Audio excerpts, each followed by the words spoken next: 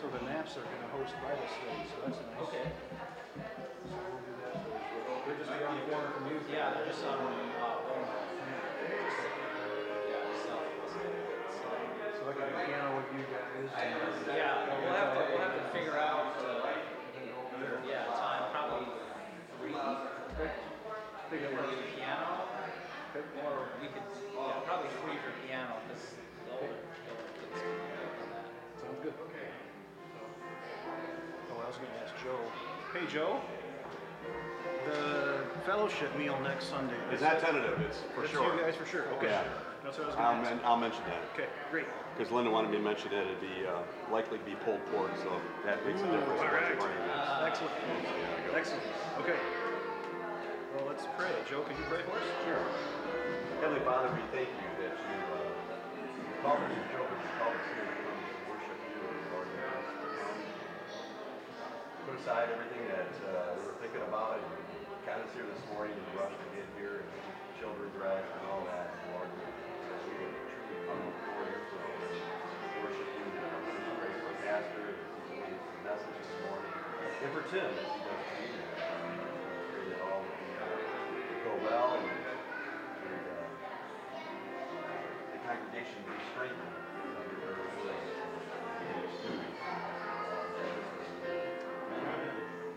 Thanks, guys. All right.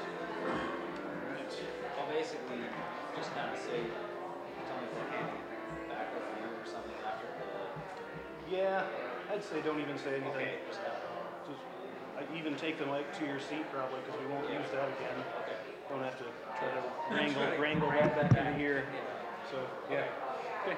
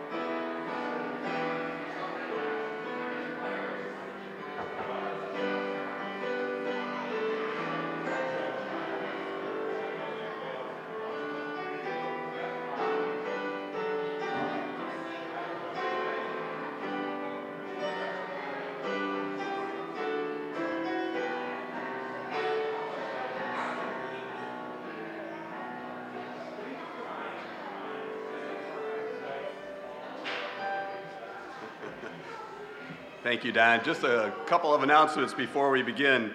Let me just say right from the beginning, we had to mess with the sound again this morning. It's like every other week or something, but let me know if it's too loud or too quiet. Wave your hands or something like that, and we'll try to get it adjusted. Hopefully it won't be too loud. This week, the Bible study on Thursday, looking for somebody to host it, a home to host it. So if you're willing, please let Pastor Hemming. Oh, we got the Knaps. So the Bible study is at the Knaps house, 7 o'clock Thursday night. And you'll probably have to see them to get an address there to Brighton, I think. Yeah, okay. So at the Knaps house on Thursday night, and then next Sunday is our fellowship meal. It's not tentative. It is at our house next Sunday after the worship service. We're not going to do lunch meat. We'll probably do like pulled pork. So if that changes your plans of what dish you're going to bring, you can plan on more of a barbecue type stuff. Something's going on with the lighting up here. I don't know what it is. I feel like I'm in the dark. It doesn't look the same up here.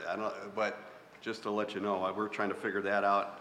And I already mentioned the sound is, hopefully we can get that dialed in right. But with that, we'll begin our worship service.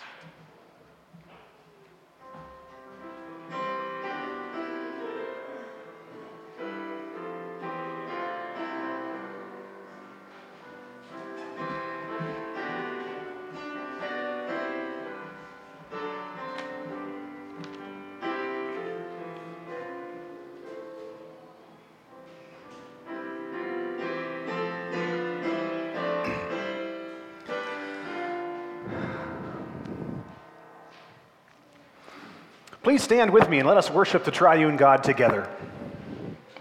Revelation chapter 4 is our call to worship. After this I looked, and behold, a door standing open in heaven.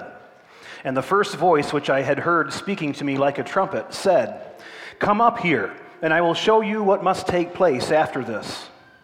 At once I was in the Spirit, and behold, a throne stood in heaven, with one seated on the throne. People of God, the Lord be with you. And also with you. Let's continue reading from Revelation 4 in our opening litany. Around the throne, on each side of the throne, are 4 living creatures, full of eyes, in front and behind. And day and night they never cease to say, "Holy, holy, holy is the Lord God Almighty, who was and is to come." And whenever the living creatures give glory and honor and thanks to him who is seated on the throne, who lives forever and ever, the 24 elders fall down before him who is seated on the throne and worship him who lives forever and ever. they cast their crowns before the throne, saying, "Worthy are you, our Lord and God, to receive glory and honor and power. For you created all things, and by your will they existed and were created. Let's pray. Heavenly Father, you have called us up to your throne room, and we stand in your presence in awe as the living creatures, the elders, the angels, the church triumphant throng and praise you in perfect holiness. And you give us the unbelievable privilege to join in with their praises. So with all your creatures in heaven, let us rejoice, for you are King. Let us give glory and honor to you as we sing and as we confess our sins, as we pray and as we hear you speak and as we come to your table. We draw near to you now through our risen Lord Jesus Christ, by the power of the Holy Spirit, living and reigning with you, one God, now and forever. Amen.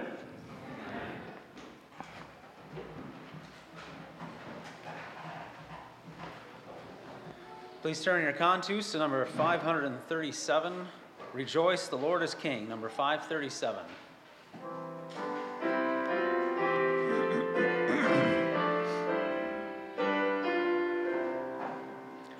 Rejoice, the Lord is King, your Lord and King adore. Rejoice, give thanks and sing and triumph evermore. Lift up your hearts, lift up your heart, rejoice again, I say, rejoice. Jesus the Savior reigns, the God of truth and love. When he had purged our stains, he took his seat above. Lift up your heart, lift up your voice, rejoice again, I say, rejoice. His kingdom and not fail, he rules o'er earth and heaven. The keys of death and hell are to our Jesus given. Lift up your heart, lift up your voice, rejoice again, I say, rejoice. He sits at God's right hand till all his foes submit and bow to his command and fall beneath his feet. Lift up your heart, lift up your voice, rejoice again, I say, rejoice. Rejoice in glorious hope, a Lord and Judge shall come, and take his servants up to their eternal home. Lift up your heart, lift up your voice, rejoice again, I say, rejoice. Amen. Please be seated.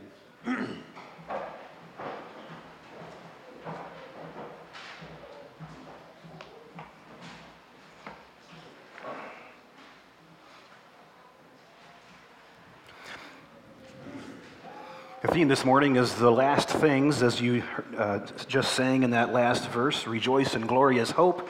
Our Lord the Judge shall come. And that reminds us of our need to confess our sins.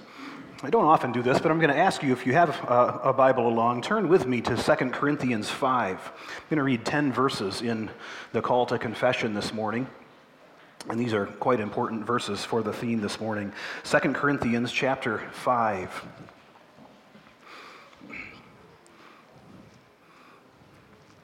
The first 10 verses. Hear God's word. For we know that if the tent which is our earthly home is destroyed, we have a building from God, a house not made with hands, eternal in the heavens. For in this tent we groan, longing to put on our heavenly dwelling, if indeed by putting it on we may not be found naked. For while we are still in this tent, we groan, being burdened, not that we would be unclothed, but that we would be further clothed, so that what is mortal may be swallowed up by life. He who has prepared us for this very thing is God, who has given us the Spirit as a guarantee. So we are always of good courage. We know that while we are at home in the body, we are away from the Lord, for we walk by faith, not by sight. Yes, we are of good courage, and we would rather be away from the body and at home with the Lord. So whether we are at home or away, we make it our aim to please him. For we must all appear before the judgment seat of Christ, so that each one may receive what is due for what he has done in the body, whether good or evil. Thus far, the reading of God's word. The main point of this text is one that feels to some of us too Gnostic. Gnostic is the idea that the body, physical things, are bad, inherently less spiritual. But verse 1 says, this earthly body, Paul calls it a tent, is temporary. Verse 2, that while we are in the body, we groan and we long to be with the Lord. Verse 8, it's better to be with the Lord apart from the body. And this is a good corrective. When we think that we're correcting past errors of Gnosticism or pietism, it's good, don't try to reinterpret this into an anti-Gnostic kind of lens. Just believe what the verse in front of you says. Being in the body on the earth brings burdens. Verse 4. But we should remain of good courage. Verse 6. This courage is not a stoic kind of, well, I'll muscle through this even with my bad back kind of courage. It's not that. No, verse 8 says this courage is looking ahead to the future when we will be at home with the Lord, with the bodily problems of pain and disease and death all gone. So today, you may need to confess putting too much stock, too much worry into your physical condition and situation. God can bless you even when, especially when, you are frustrated with your body or your job or your house or anything else physical. Or you may need to confess giving your physical situation too little thought to how it impacts your spiritual life, which it certainly does. This reminds us of our need to confess our sins. Oh, come, let us worship and bow down.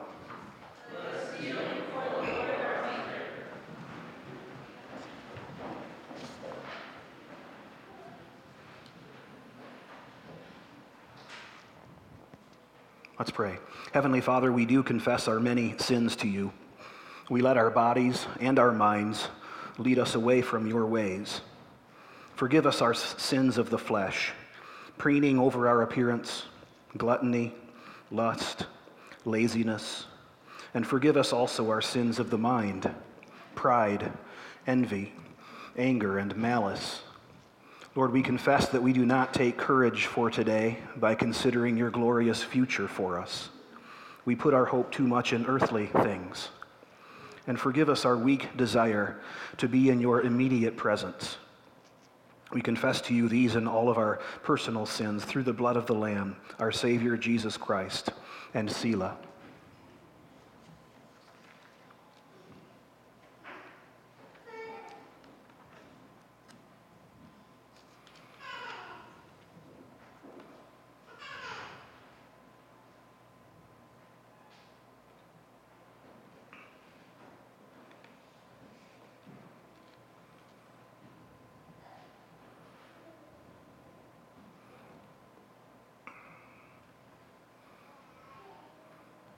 And Lord, we confess all of these sins in the conquering and the forgiving name of Jesus.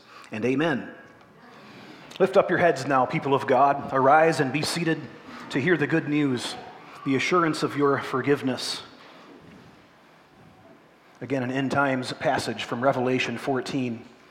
I heard a voice from heaven saying, "Write this, blessed are the dead who die in the Lord from now on.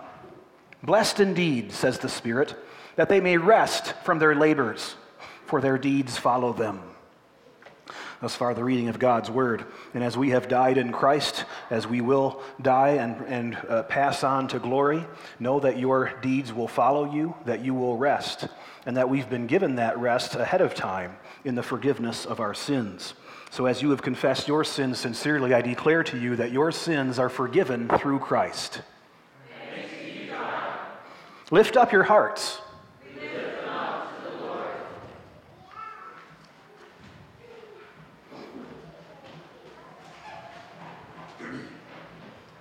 Please stand and turn to number 540, At the Name of Jesus. We sing both 540A and B.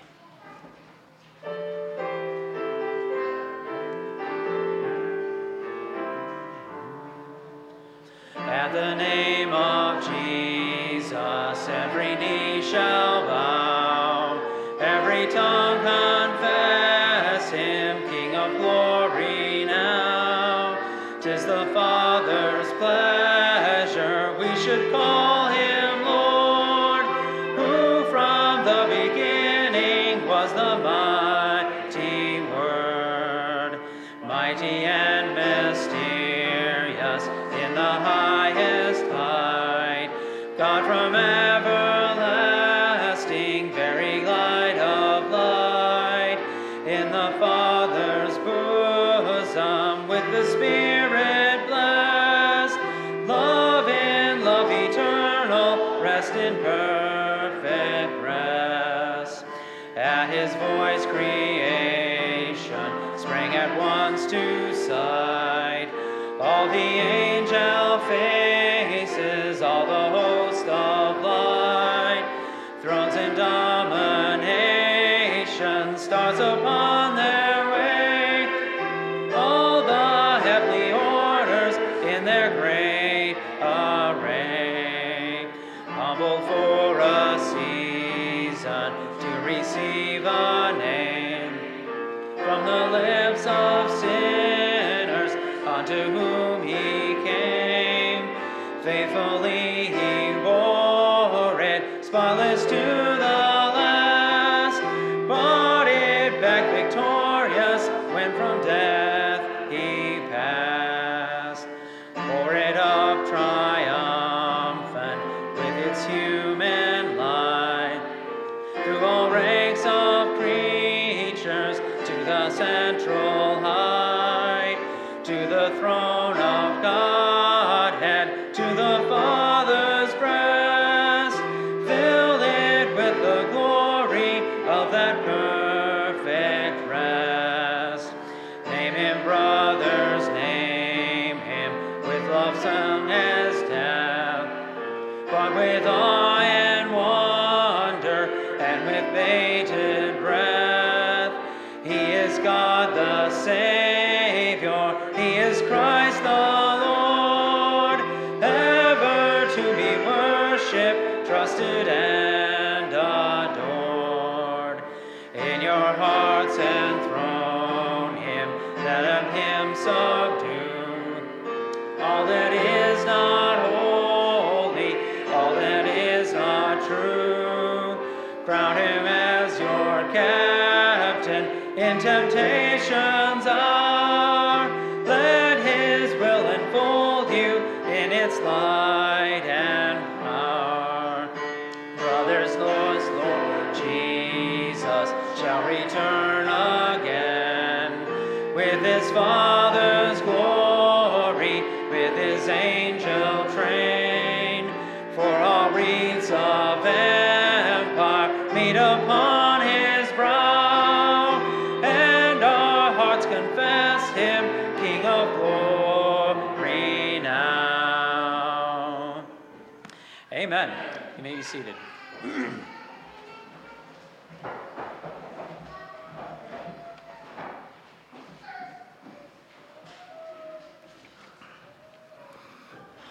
As we sung again of that return, let us turn to the Heidelberg Catechism, taking a break from the short Westminster Shorter a bit here, and consider the resurrection of the body, the life everlasting.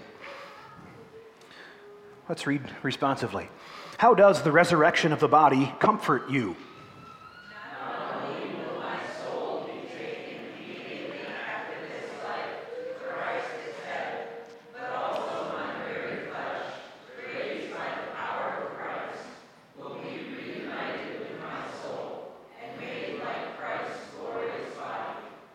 How does the article concerning life everlasting comfort you? Even as I already now experience in my heart the gain of eternal joy, so after this life I will have perfect blessedness, such as no eye has seen, no ear has heard, no heart has ever imagined, a blessedness in which to praise God eternally. Let's turn to God in prayer now. Heavenly Father, these are glorious thoughts that we've been considering and singing. We give you thanks and praise that you are a God who cares for us from creation to consummation. And as the psalmist says, let your work be shown to your servants, your glorious power to their children. Let the favor of the Lord our God be upon us, and establish the work of our hands upon us. Yes, establish the work of our hands. Lord, we're mindful of Solomon penning Ecclesiastes, remembering that it's not up to him if his work is established to the next generation. But Lord, it is up to you, and we trust you in faith that the work that we do will not be in vain. So on this Labor Day weekend, we remember the work you've given us to do. It's a spiritual activity because you've ordained it, and we praise you for giving it to us, for blessing us with prosperity through our fulfillment of this creation ordinance. Thank you for the employment that we have, for a relatively stable economy. We thank you, Lord, for all the work that is done inside the home and out, and we thank you for the ways in which we can look forward to that labor, as one writer has put it, that we are plowing in hope, in looking to your promises. We thank you, Lord, for works of service done at Christ Church, some seen, some unseen. Thank you for the work that many could do at the Kidders yesterday. We praise you for all of that. We give you thanks, Lord, for the ways in which we can labor together with the work of our hands. We pray for our sister CREC churches this morning, for Christ the Redeemer in Pella, Iowa. We thank you for Pastor Michael Shover and the congregation there. We lift them up as they worship this Lord's Day this morning as well, feeding the flock there. We pray that you would bless them and grant them faithfulness, courage, and boldness to bear witness to your name in Pella. We thank you too, Lord, for the privilege of coming to the Lord's table every week, to be strengthened with the soul food of union with Christ. Lord, this is such a great blessing, to rest one day in 7, to setting aside our labors, trusting in your labor that you have done for us. So we thank you, Lord, for that. We pray, Lord, prayers of petition as well. We lift up church members far from us. We pray for Olivia and for Isaiah, for Grace, even as she's visiting with us today. We pray that you would bless them as they are farther away for a time. Grant them wisdom, blessing, insight, maturity, and holiness, we pray. We lift up also Pam as she's undergoing chemo, as she's recovering. We pray for bodily strength to ward off infection, for spiritual strength to trust in the Lord.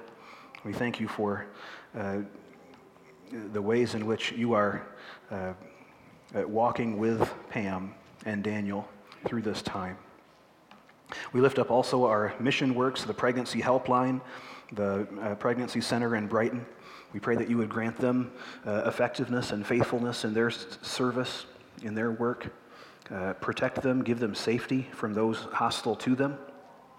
We pray also for the Supreme Court of our country as they face many difficult decisions.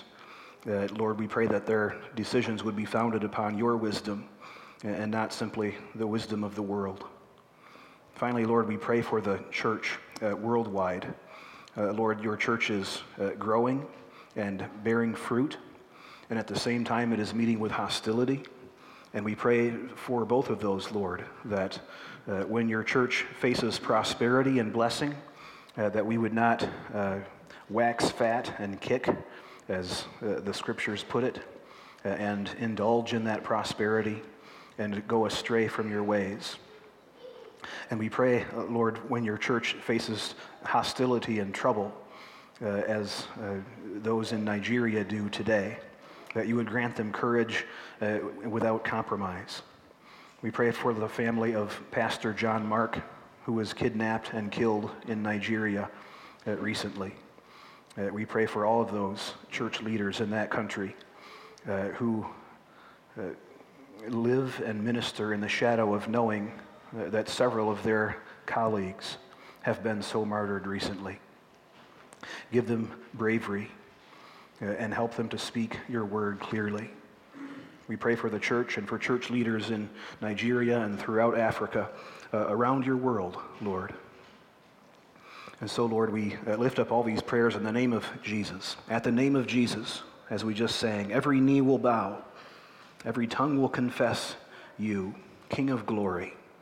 And we do so now. In Christ's name we pray. Amen.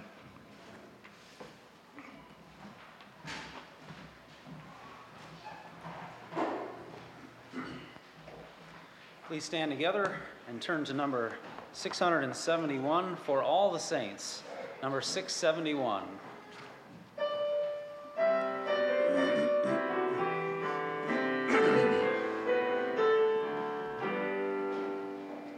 For all the saints who from their labors rest, thee by faith before the world confess.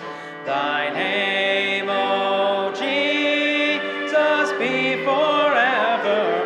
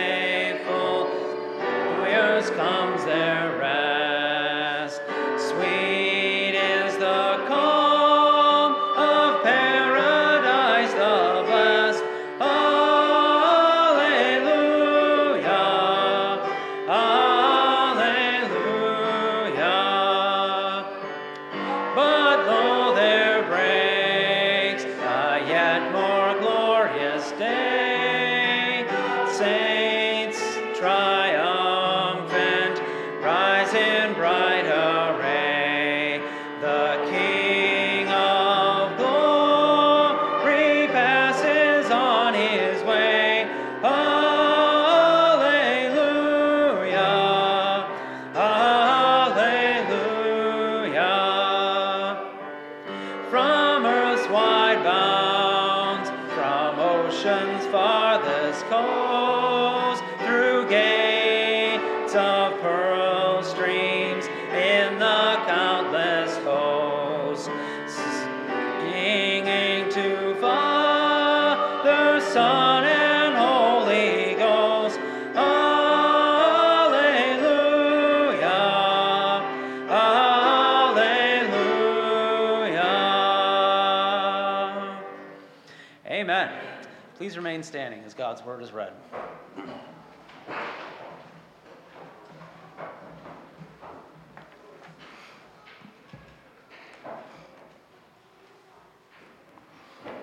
We begin in Isaiah chapter 11 today. Isaiah chapter 11, the first 10 verses. Hear God's infallible word. There shall come forth a shoot from the stump of Jesse, and a branch from his roots shall bear fruit. And the Spirit of the Lord shall rest upon him, the Spirit of wisdom and understanding, the Spirit of counsel and might, the Spirit of knowledge and the fear of the Lord. And his delight shall be in the fear of the Lord. He shall not judge by what his eyes see, or decide disputes by what his ears hear. But with righteousness he shall judge the poor, and decide with equity for the meek of the earth. And he shall strike the earth with the rod of his mouth, and with the breath of his lips he shall kill the wicked. Righteousness shall be the belt of his waist, and faithfulness the belt of his loins.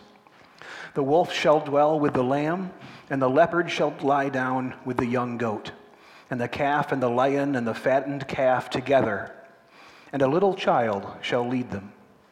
The cow and the bear shall graze, their young shall lie down together, and the lion shall eat straw like the ox. The nursing child shall play over the hole of the cobra, and the weaned child shall put his hand on the adder's den.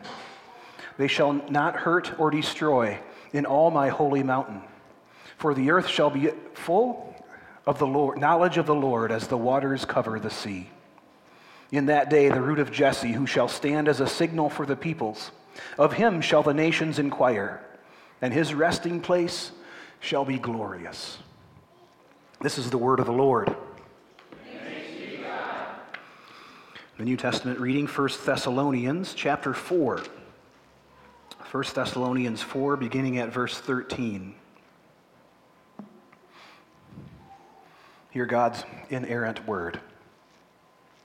But we do not want you to be uninformed, brothers, about those who are asleep, that you may not grieve as others do, who have no hope.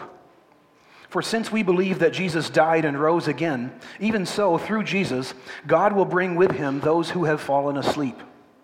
For this we declare to you by a word from the Lord, that we who are alive, who are left until the coming of the Lord, will not precede those who have fallen asleep.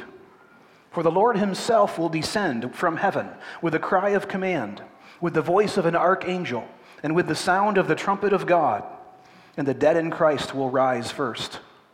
Then we who are alive, who are left, will be caught up together with them in the clouds to meet the Lord in the air. And so we will always be with the Lord. Therefore, encourage one another with these words. This is the word of the Lord. And the gospel reading from Matthew 24. Matthew 24, beginning at verse 36. Again, hear God's word. But concerning that day and hour, no one knows, not even the angels of heaven, nor the Son, but the Father only. As were the days of Noah, so will be the coming of the Son of Man. For as in those days before the flood they were eating and drinking, marrying and giving in marriage, until the day when Noah entered the ark, and they were unaware until the flood came and swept them all away. So will be the coming of the Son of Man. Then 2 men will be in the field, one will be taken and one left. 2 women will be grinding at the mill, one will be taken and one left. Therefore stay awake, for you do not know on what day your Lord is coming. But know this, that if the master of the house had known in what part of the night the thief was coming, he would have stayed awake and would not have let his house be broken into. Therefore you also must be ready, for the Son of Man is coming at an hour you do not expect. Who then is the faithful and wise servant, whom his master has set over his household, to give them their food at the proper time? Blessed is that servant, whom his master will find so doing when he comes. Truly I say to you, he will set him over all his possessions. But if that wicked servant says to himself, my master is delayed, and begins to beat his fellow servants and eats and drinks with drunkards, the master of that servant will come on a day when he does not expect him, and at an hour when he does not know, and will cut him in pieces and put him with the hypocrites. In that place there will be weeping and gnashing of teeth. This is the word of the Lord. And let's respond to God's word with the profession of our faith that we find on the next page of the bulletin there, the Apostles' Creed. Christians, in whom do you believe? I believe in God the Father Almighty, maker of heaven and earth, and in Jesus Christ, his only Son, our Lord,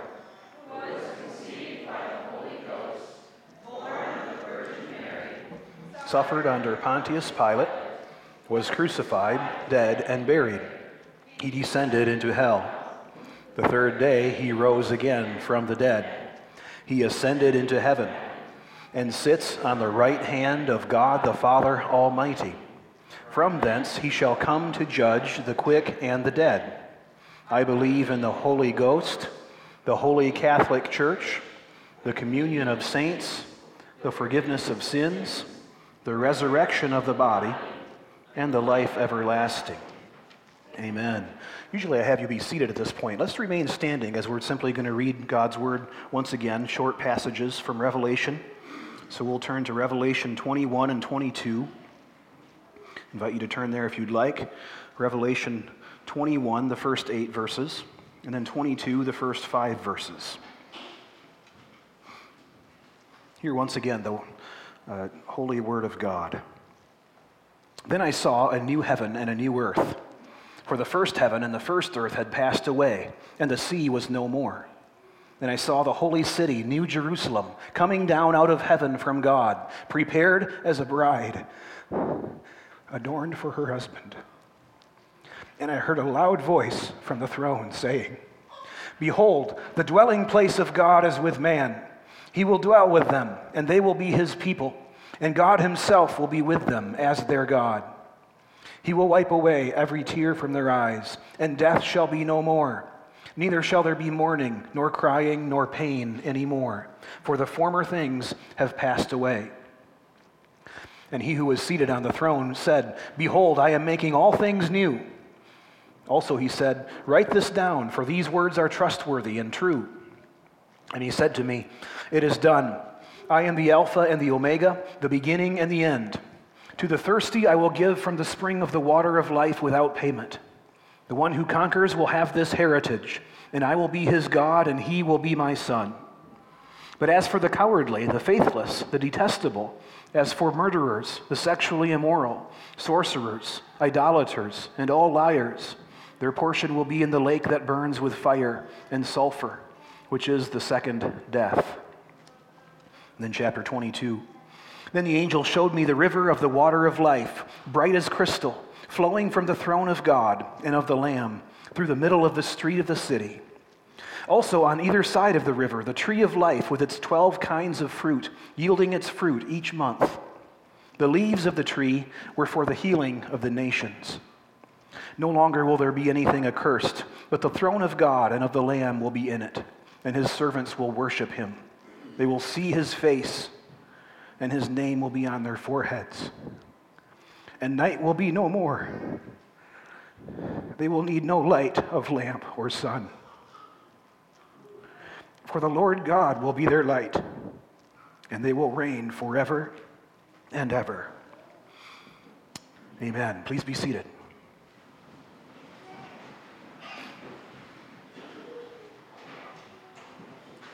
Let's pray. Heavenly Father, these are thrilling and mysterious events that we read and sing of. And so we pray for humility and for understanding as we consider your consummation of all things at the end.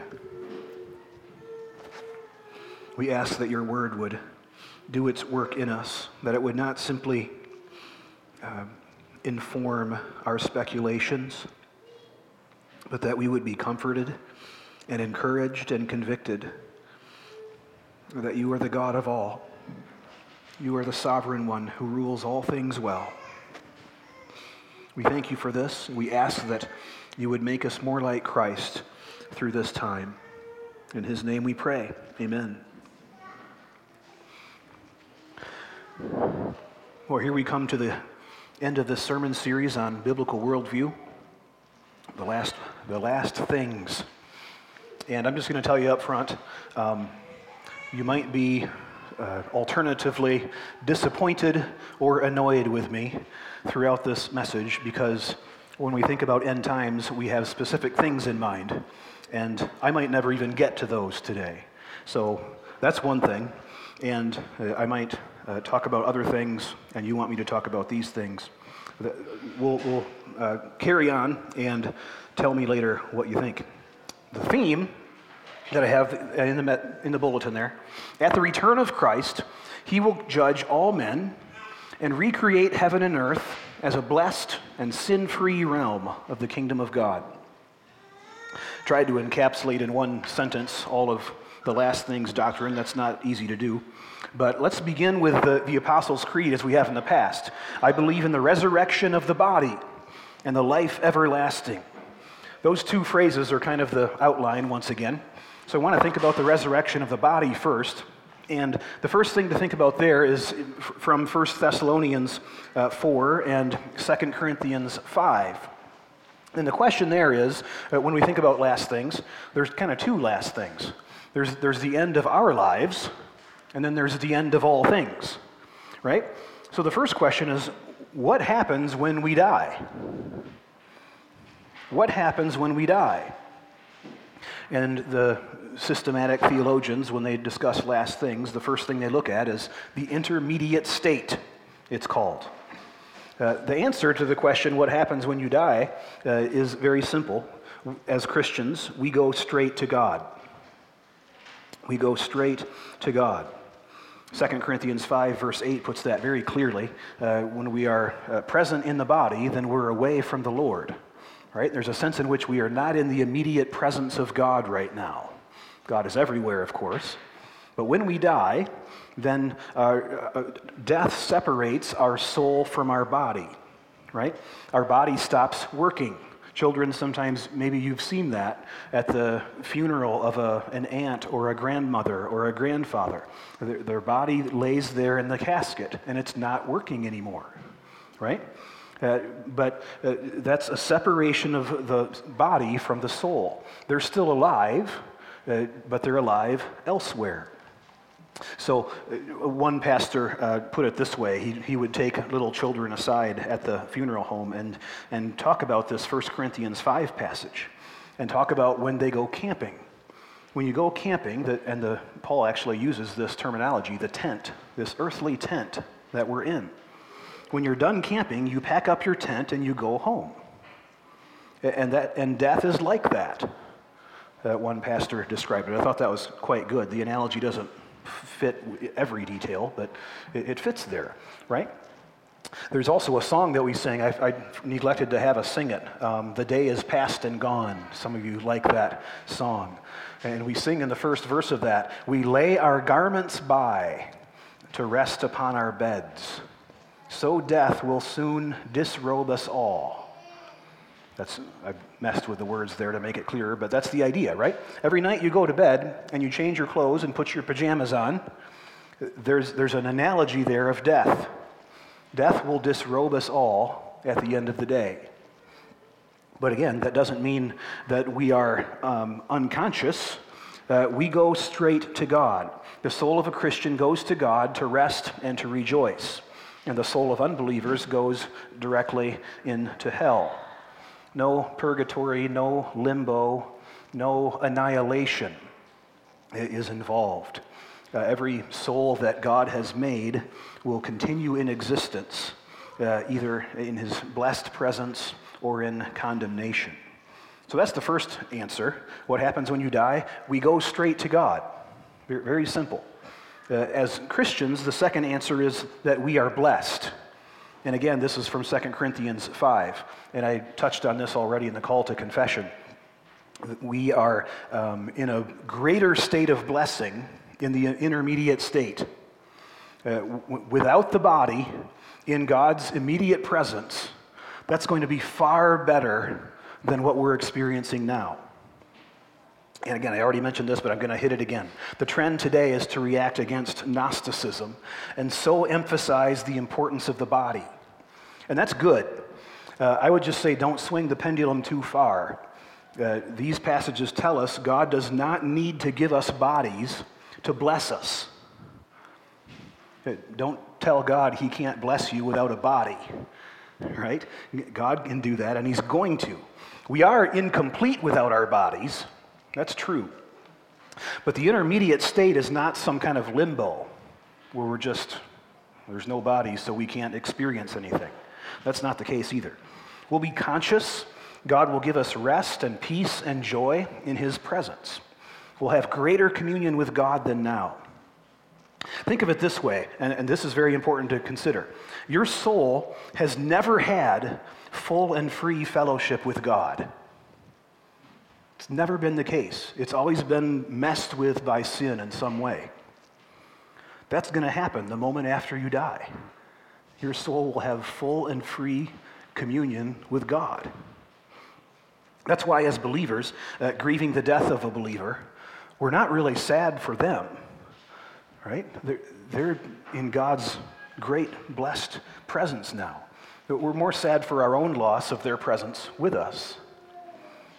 So we're blessed. All sinful desire is gone. We have fellowship with those we knew on earth. That is a question that comes up a lot. I think it's true. We'll know those who have gone on before. We'll recognize them. We'll be reunited with them. But we also, Romans 8:23 says, are waiting for the redemption of the body. Right? So I don't know how to put this all together in a consistent piece. But there's going to be a blessing in God's immediate presence, but also some kind of incompleteness and waiting for our bodies to be resurrected. And Revelation 6 is also interesting. It says that the souls are under the altar who have been martyred, and they cry out to God, "How long until you avenge our blood?" Right? So there's also a sense they're not agonizing over how bad things are on earth. I don't think it's that. But they are longing in a new way. Now that they're in heaven, they're longing for God's will to be done on earth as it is in heaven. And they're looking for justice, and they're told, well, you're going to have to wait a little longer because more martyrs are coming, which is quite a sobering thing to consider, God telling the saints in heaven that. So that's what happens when we die. That's the intermediate state. And then, the end of that is the return of Christ. And this is where we look at the life everlasting. So 1 Thessalonians 4 is a good place to go for this. The Lord descends with a shout, with a trumpet, and he meets with us. The dead will rise. One thing interesting, I think it was a new detail for me that I hadn't considered. One of the main points that Paul's making in 1 Thessalonians 4 is he's comforting those who are living on earth, who are worried. What happened to those who are dead? And we just kind of answered that. But their question was, how are they going to be with Jesus? And how does that all work? And part of Paul's point is, they're with Jesus before we are. We're not going to precede them. They precede us. And I think the new detail I learned was that even the resurrection of their body will come before we meet the Lord in the air, which is rather interesting that Paul says, even at the return, the moment Jesus comes back, those who are already with him in soul will have their bodies reunited together before we are even brought up to see Jesus, which is rather an interesting point, I thought, that Paul sought to make to them. And he says, encourage each other with this. The point is that those who have gone on to glory already, they are with the Lord and they will be blessed. And they're blessed even before we are. Anyway, the return of Jesus comes. The Lord descends. The living do ascend. There is what we call a rapture, a point in which we are brought up in the air with the Lord. It's just not the rapture that we usually think of associated with pre-trib rapture and post-trib rapture and all that. There is an ascension of those who are still alive, who are believers, to meet the Lord in the air. And that return of Christ will be visible, it will be public to all, and it leads directly to Judgment Day. So that Judgment Day comes in Revelation 20. We read about that. I'll just read Revelation 20, verse 12. John saw the dead, small and great, standing before God, and books were opened. And another book was opened, which is the book of life. And the dead were judged according to their works, by the things which were written in the books. And this is quite a thing to think about. All humans who have ever lived will be brought out of their graves and gathered before the throne. Don't ask me how this is going to work, how long that's going to take, whatever. We don't know. But the point is, it's comprehensive. Everyone will be judged in this way. The judgment's according to our works, but those in the book of life are not thrown into the lake of fire. I like C.S. Lewis's depiction of this in The Last Battle. He has everybody that's ever existed in Narnia come before Aslan, right? And some come before Aslan, and if they look at him and they are terrified and repulsed by him, then they go off to his left into darkness. But if they come before Aslan and they see the one that they have loved and trusted, then they go off to his right into the light. It's just a retelling of the sheep, separation of the sheep and the goats, really. That parable we could also consider. So this is Judgment Day, the return of Jesus. The day is unknown to us. It comes like a thief in the night. We saw that in Matthew 24. It's also in 1 Thessalonians 5. So it comes as like a thief in the night. And here there's a fair bit of controversy. Most Christians assume that Jesus could come back any second. And I think that's true. Jesus could return this afternoon. He could come back before this service is over. Others disagree with that and say that Jesus won't return until certain things happen. Things that Scripture mentions, the man of lawlessness in 2 Thessalonians 2, or the whole world needs to be evangelized first. And these things haven't happened yet, they argue. And I think the weakness there is that we can't be sure the things we read in the Bible haven't happened yet. We may be misinterpreting them. That's from my own experience. For most of my life, I read Matthew 24, and I thought that just referred only to the second coming. But there are actually parts of it, I've come to believe, that probably refer to the destruction of Jerusalem in 70 AD. I don't think all of it, but some of it. So it doesn't seem wise to me to be dogmatic in either direction here. Is it an any second return, or is it it'll be a while kind of view? Jesus tells us a story instead, right? The master of the house is gone, and he's going to come back when you don't expect him. And don't expect doesn't mean any second now, but it does mean you've got to be on your guard. It could mean any second now, or maybe or later, and you just have fallen asleep. So be ready and be faithful all the time. That's part of the application that Jesus gives us when he talks about the end times. So this is the return of Christ, Judgment Day, and again, the wicked are turned into hell, it says. And we'll leave to God how this happens, but it's an eternal, conscious punishment for rejecting God. Some say God withdraws his presence from hell. Scripture describes those cast into the outer darkness, right? They're outside of God's house. So there's an implication there that God's absent.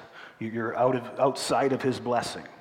And that's That's one way to consider it. Others say that, no, this punishment happens in the presence of the Lamb, Revelation says at one point, since God is everywhere. We're not really sure, but those are two ways to consider that.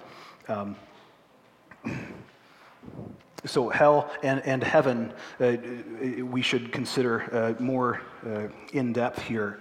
As we think about heaven, many Christians make the mistake of taking the intermediate state as the final state.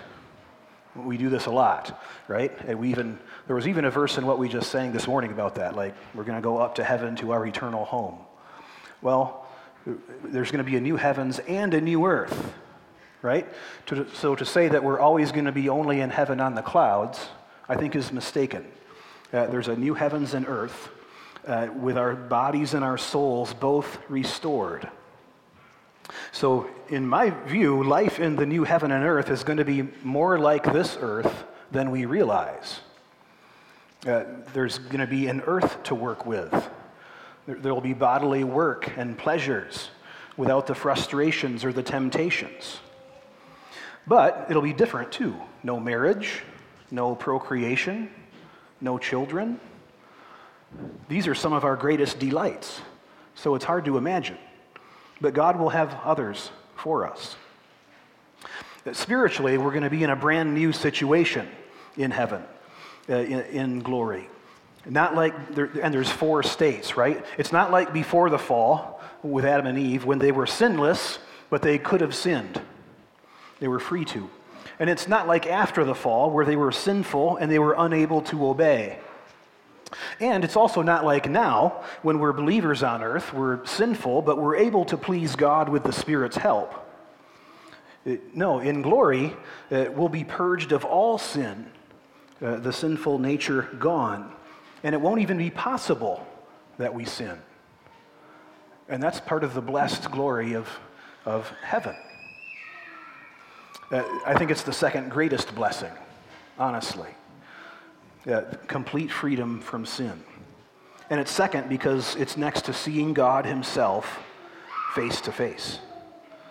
The beatific vision, they call it. Just read a great article on Dante's comedy, and it was the whole work is Dante leading up to that blessed, the highest point of existence is to see God. It's wonderful, it's glorious.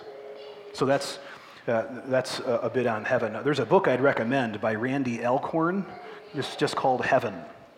It's quite thick, deals with all kinds of questions like this. What about time in heaven? How old are we going to be? All those kind of questions we have, he deals with those quite biblically, I think. So these are the clear and the important things to remember, the main things the Bible teaches. What happens when you die? Judgment, resurrection, hell, and heaven. That's last things. That's eschatology. And this is the part where you're going to get a little disappointed or irritated with me. When we think eschatology today, we don't think about all of that much. Our minds tend to be elsewhere. And I think this is because many teachers in our circles focus on millennial views and how they affect our cultural engagement. And that's a good thing to think about, but we get preoccupied with what's going to happen between now and the return of Jesus. And that's what we think of as eschatology. And we define our eschatology by our opinion of that. Are things going to get better? Are they going to get worse? Are they going to stay the same? And I believe that when we do this, we have not taken the clear point of the Bible about the end times. Be faithful all the time. Be ready. Keep oil in your lamps. Be a holy people. Keep your eyes fixed on Jesus, on your citizenship in heaven. We get obsessed with earthly events and piecing them together to see God's providence.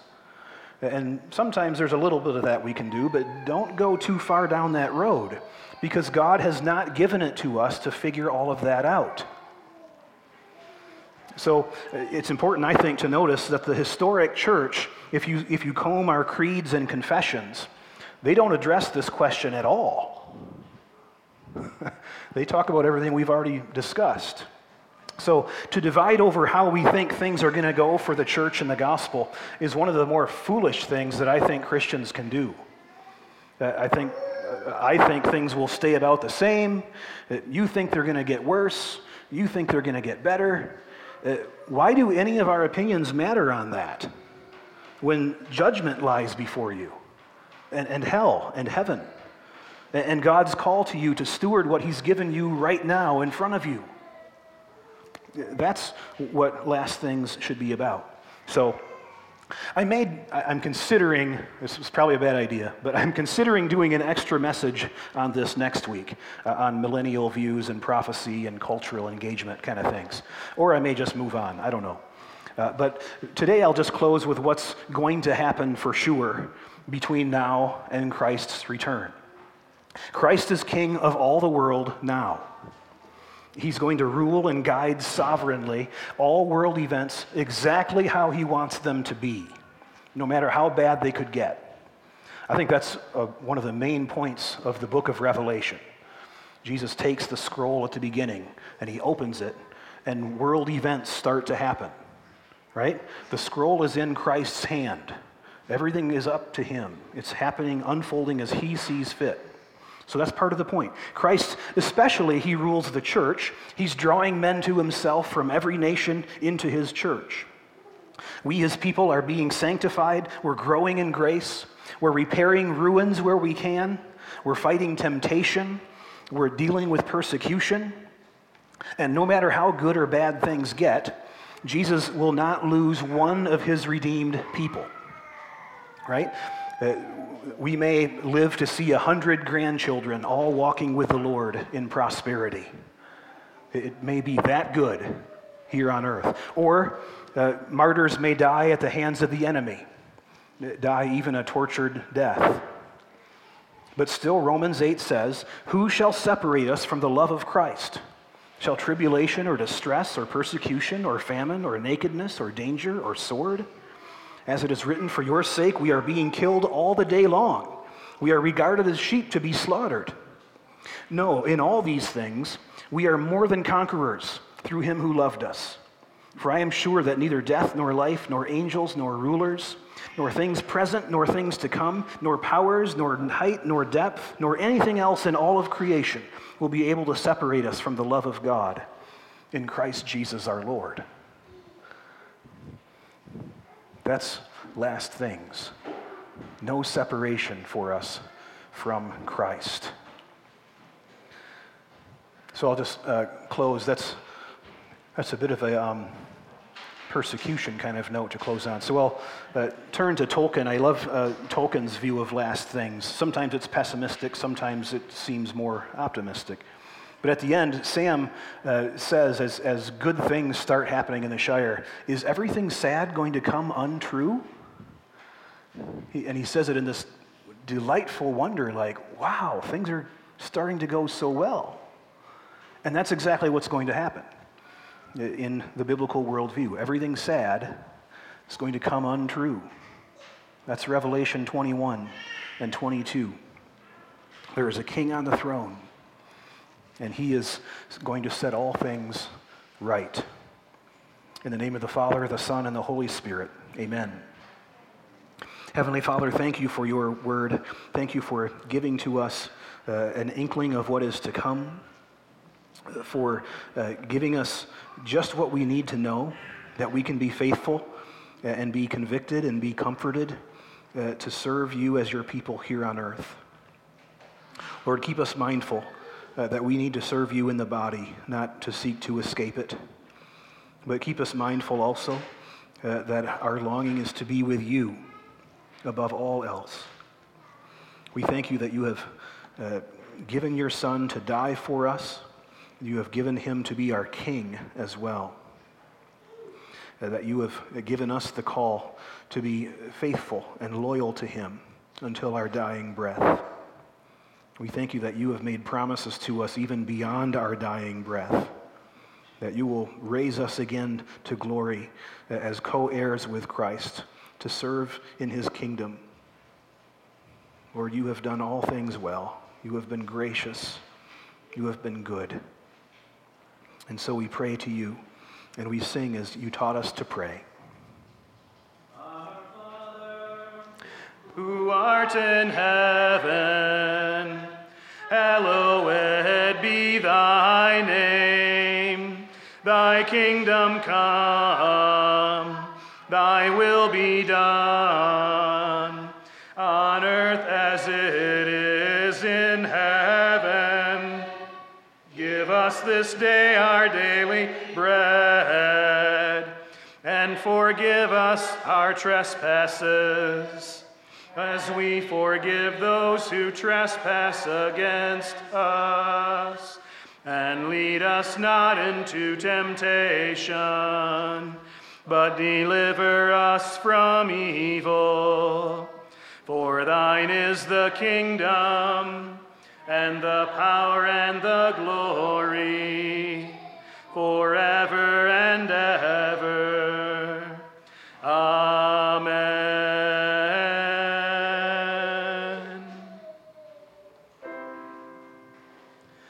Holy, holy, holy.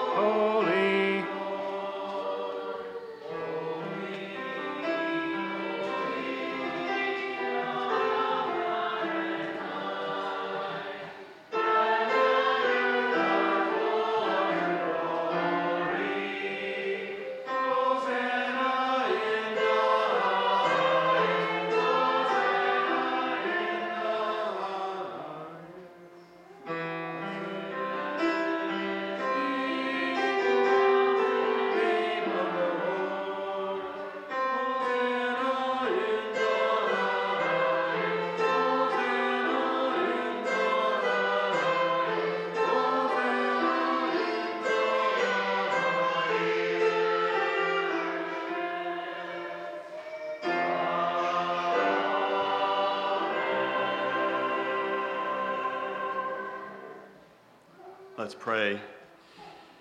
Lord, you have lifted us up as prisoners out of a pit of sin and pronounced our discharge, our freedom in the courts of heaven. You have justified us by faith, given us peace with you, and made us to enjoy the glorious liberty as your children. Lord, we ask that these gifts now that we bring forward would be acceptable in your sight. Lord, that it would be multiplied and that would be used to further your word, the truth, the gospel truth in this community and abroad. We ask in Jesus' name. Amen.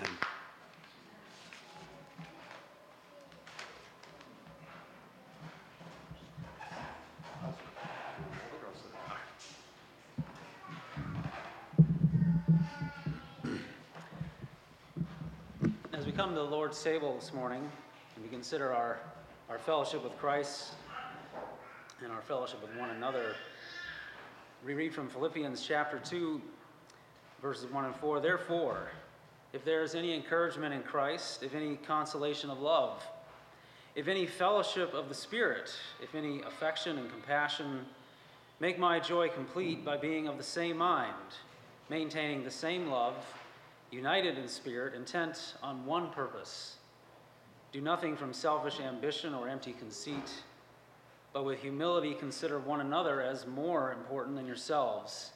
Do not merely look out for your own personal interests, but also for the interests of others. Thus end the reading of God's word.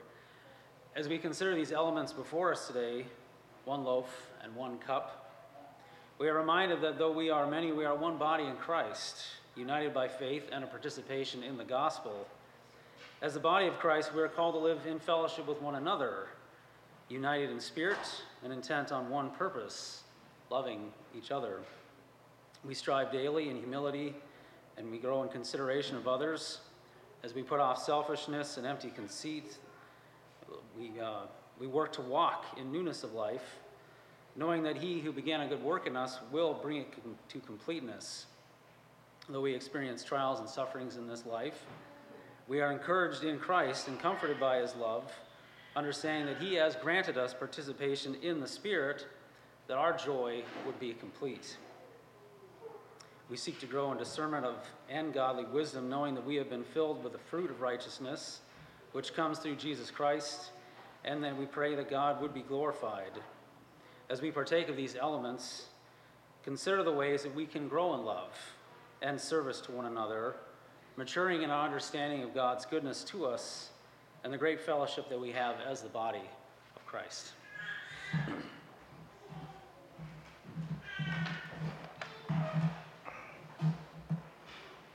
The body of Christ, broken for you. Let us pray.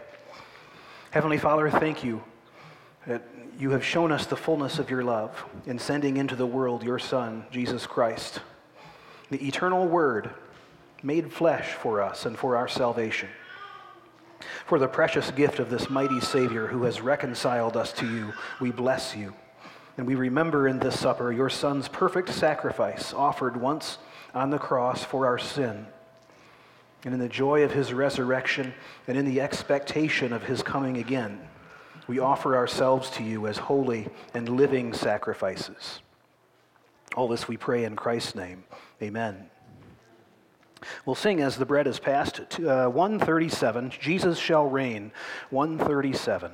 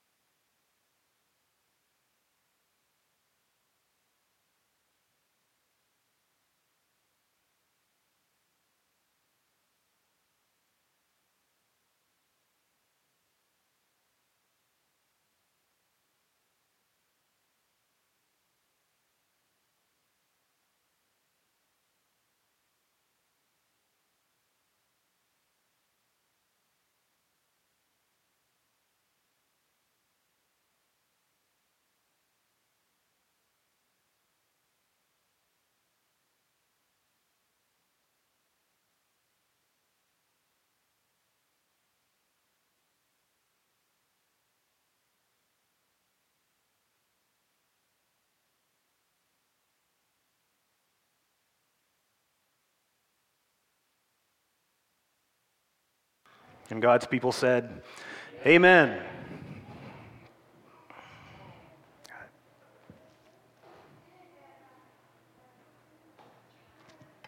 The Lord Jesus, on the same night in which he was betrayed, he took bread.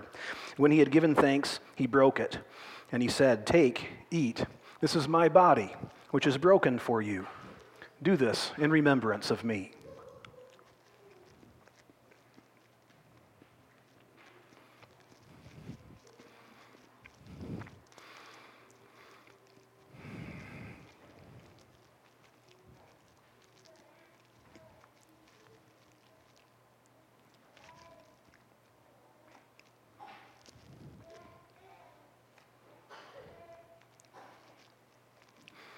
The blood of Christ shed for you. Let us pray.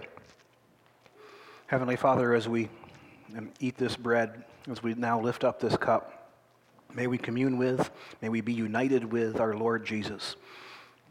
As we are joined together in him, may we grow up in all things into Christ our Lord. May we be gathered from the ends of the earth into your kingdom at the last day. Even so, come, Lord Jesus. Amen. We'll sing 538 as the wine is passed. I think it's been a while since we sang it. Donald, just play it through once. 538.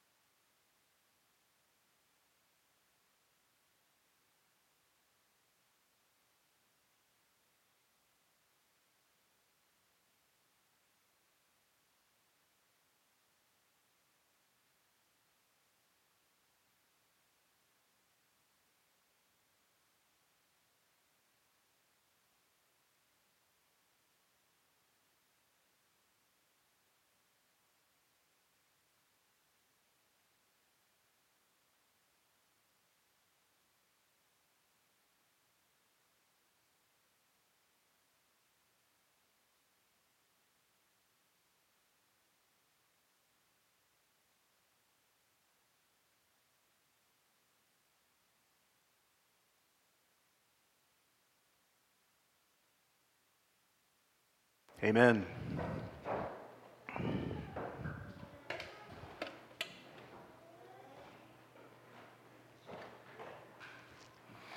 In the same manner, Jesus also took the cup after supper, saying, "This cup is the new covenant in my blood.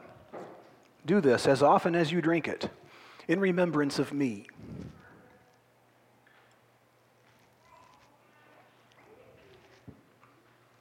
Let's pray. Heavenly Father, we pray that you would have given your people courage in this hour as we look forward to that mountain of the Lord that the nations go up to, where we study war no more, where we are at peace with one another and with you. Lord, we lean into that day as we have eaten bread and taken this wine. Lord, they're a foretaste, a pledge of that day to come. And so we thank you for it. We pray that you would strengthen us in this hope. We pray in Christ's name. Amen. Please stand now for the commission and the benediction. 2 Peter chapter 3. Since all these things are thus, what sort of people ought you to be in lives of holiness and godliness, waiting for and hastening the coming of the day of God?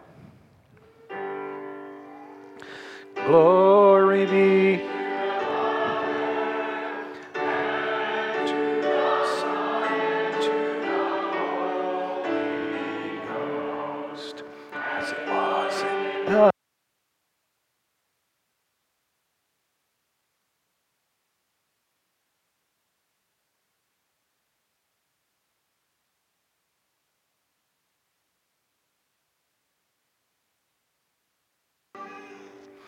And now to him who is able to keep you from stumbling and to present you blameless before the presence of his glory with great joy, to the only God, our Savior, through Jesus Christ our Lord, be glory, majesty, dominion, and authority before all time and now and forever. Amen.